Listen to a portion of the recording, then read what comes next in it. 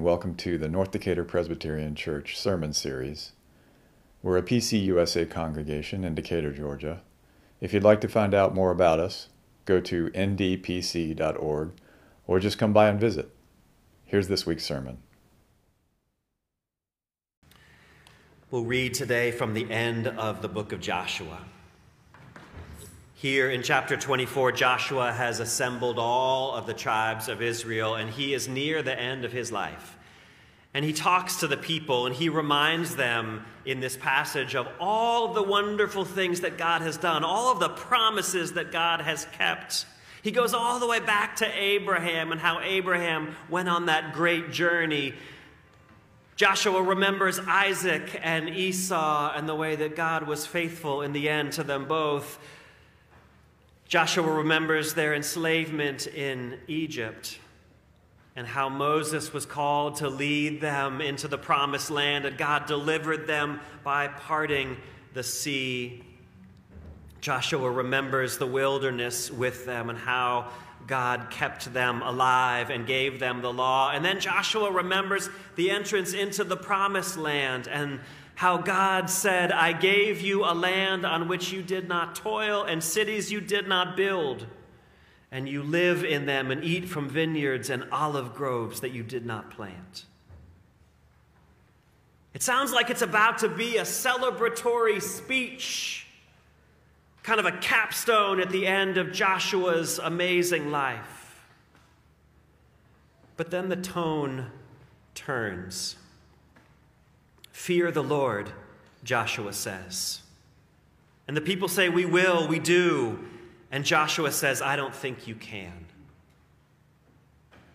If you forsake God, God will bring disaster on you and make an end of you after God has been good to you for so long."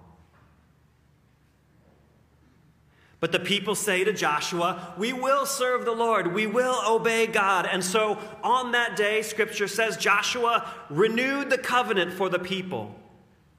There at Shechem, he reaffirmed for them the decrees and the laws of God. Joshua recorded these things in the book of the law, and then he took a large stone and set it up under an oak near the holy place of the Lord. "See," he said to all the people, "this stone will be a witness against us. The stone has heard all the words the Lord has said and all the promises we have made." And then Joshua dismissed the people, each to their own land that they had inherited. And that is the word of God for us, the people of God. We say, thanks be to God. So last week, we read the beginning of Joshua, and you'll remember at the beginning of Joshua that God gives the people what? Land, right? God gives the people land. Giving land appears to be the point of the whole book of Joshua. Now, I like a God who gives people land. Right? I remember the creation story, right? We are made from the earth. We are made for the earth. We are made to enjoy the fruits of the earth. And so many people in our world are dispossessed of their land. They live as strangers on someone else's land. That ain't right. All people deserve a promised land to enjoy as a good and holy gift. Amen. But the book of Joshua does not simply say that God gives us land. It says God authors genocide for us to get it. It's a completely heretical idea.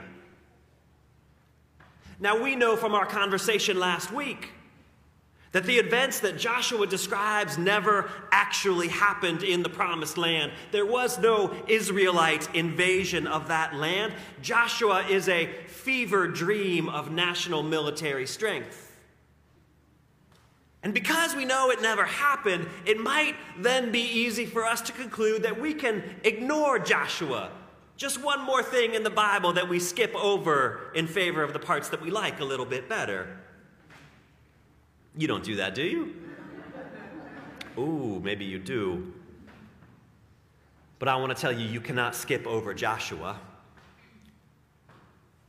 The truth, which you know as surely as you sit here today, is that the story Joshua describes did happen, but not way over there in the promised land. It happened on this land. Right here, people of European ancestry claimed this land, and they betrayed and they often butchered the people who lived here, and some of them did it in the name of God. So we cannot ignore the Joshua story because it's our story, right? This is our story. We live in the ethical and spiritual crisis that our ancestors created and left to us. What do? How should we be thinking about this land as people who worship a God who seems to endorse this kind of activity? That's what we should talk about today. So I want to be sure all of us are on the same page when it comes to understanding how Joshua happened in real life on this very land. The broad arc of the story goes something like this. For thousands of years, human beings lived on this land. They raised children on this land and made homes on this land and worshiped here and farmed this land and shared meals here together and sang songs and laughed and struggled and buried their dead on this land, and they dreamed on this land. This land was essential to their being. And then 500 years ago, people from Europe arrived in this place, and they made contact with the people who lived on this land. The Spanish came to Florida and the Southwest. The French came to Canada and the upper Midwest, and the English came along the Atlantic coast. And the first contacts between these cultures varied, but as time went on, one difference between the Europeans and the indigenous people shaped their relationships more than any other, and that was their relationship to the land itself. For the people that lived here already, the land was much more like a living being, even a sentient being. If you take time to read indigenous cosmologies or learn about the ceremonies and languages, indigenous people cultivated the land and hunted on it, but they never owned the land. You couldn't own the land. They related to the land. They respected it as you would respect another divinely infused living being. Europeans had a different understanding about human beings' relationship to land. Land was a thing to be used by us. Trees could be cut. Soil could be farmed. If there was gold in the streams, all the better. Land for Europeans was a commodity. It still is. It's a source of status and a source of wealth. Most important of all, for Europeans, land could be owned. Whatever is on the land I own is mine, and I can exclude you from it. The folks who lived here already believed that you could no more own land than you could own water or air or sunlight. These worldviews could not coexist. Folks who believe that land is a commodity to be owned can't exist alongside people who say land is a gift to be shared by everyone. The asymmetry made relationships more and more difficult. What happened here in Georgia is an example of what happened all across this continent. The Muskogee, named the Creek by the British, lived on this land for thousands of years. They made their first treaty with the British, their first promise to the British. The British promised to them in this treaty of 1771. The treaty restricted British settlers to the Atlantic coast of Georgia and Mobile Bay only. But the entire southeastern interior was reserved for the Muskogee.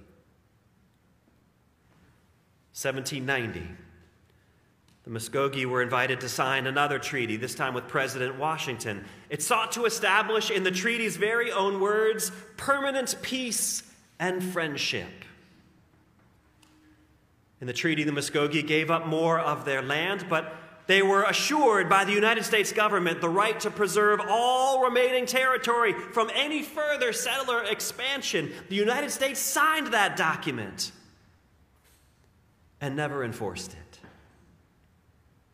So the Upper Creek tribes in northwest Georgia grew angry about these enforcement failures, and they took up arms to protect what was being taken away. American troops led by Andrew Jackson attacked the Upper Creek and defeated them in 1814 at Horseshoe Bend in Alabama. 7 years later, 1821, the first Treaty of Indian Springs. That's the document that you're looking at there, the first page of that treaty. In the first Treaty of Indian Springs, the territory that makes up the state of Georgia was signed over by the Muskogee to us, including the land that our church and your home sits on. DeKalb County was chartered 1 year later in 1822.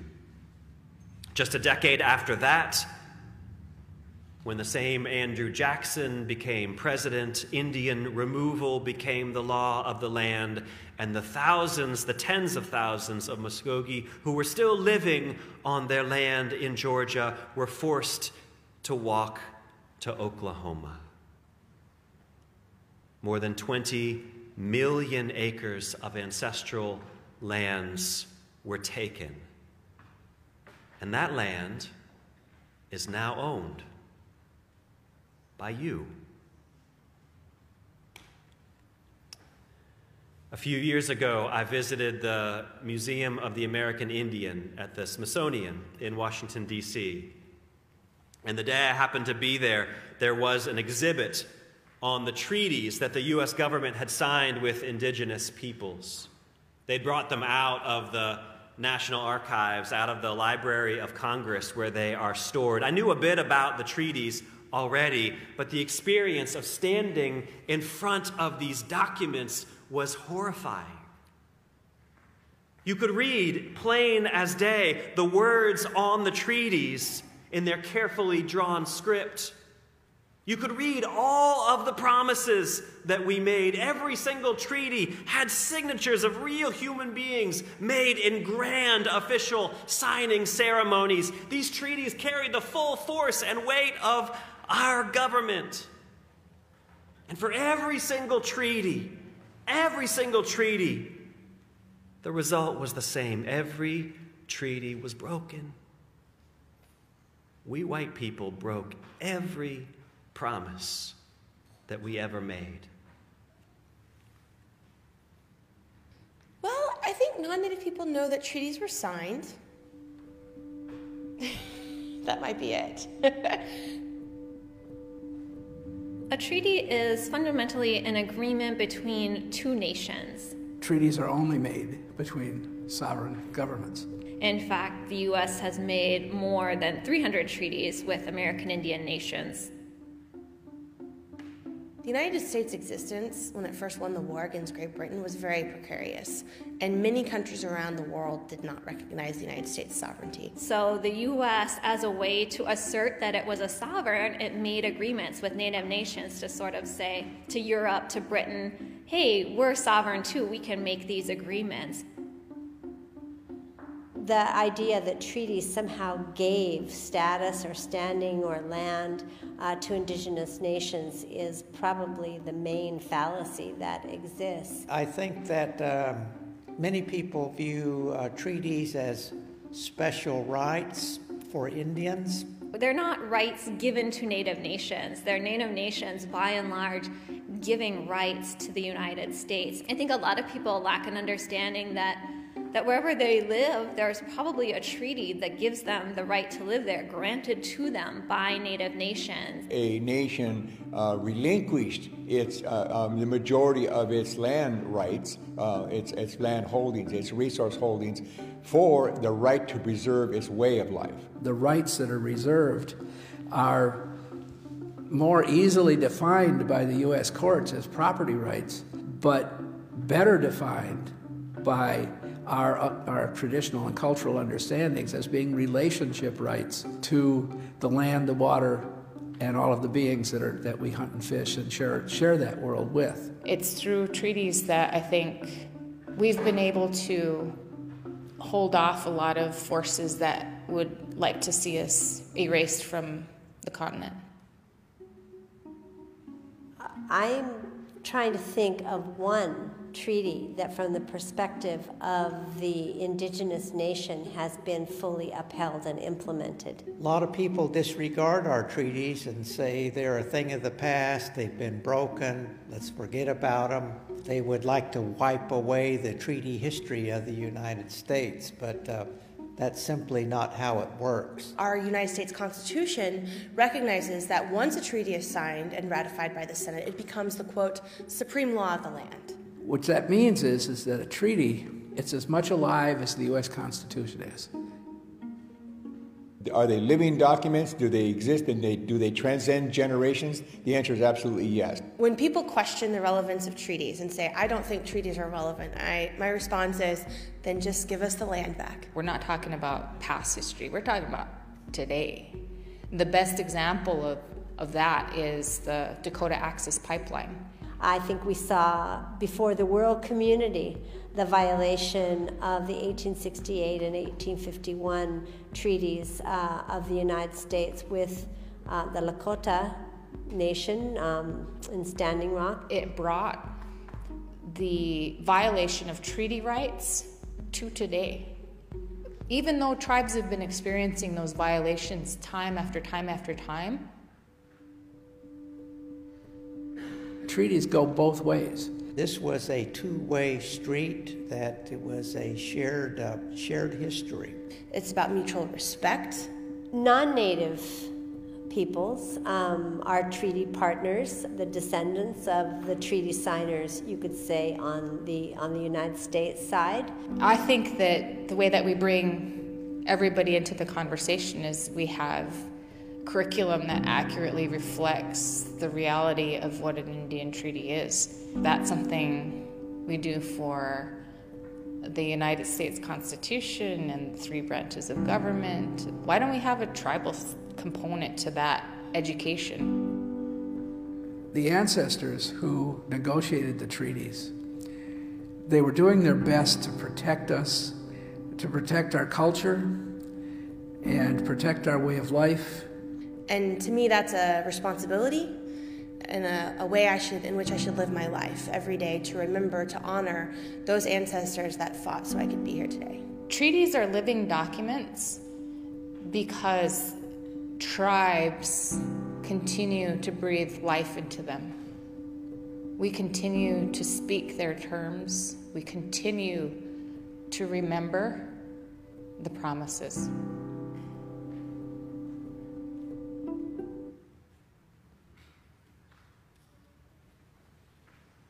You and I live on land that was stolen. But it's even worse than that.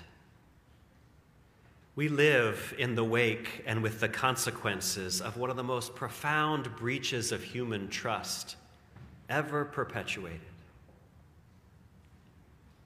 Our ancestors gave their word. Their indigenous neighbors believed it. And we broke the trust again and again and again. So what do we do, right? What can we do? I was struck, and maybe you were too, by the final words in this message from Jody Archambault-Gillette. She says these treaties are living documents. The tribes continue to breathe life into them. We continue to speak their terms. We continue to remember the promises. That is the place of hope.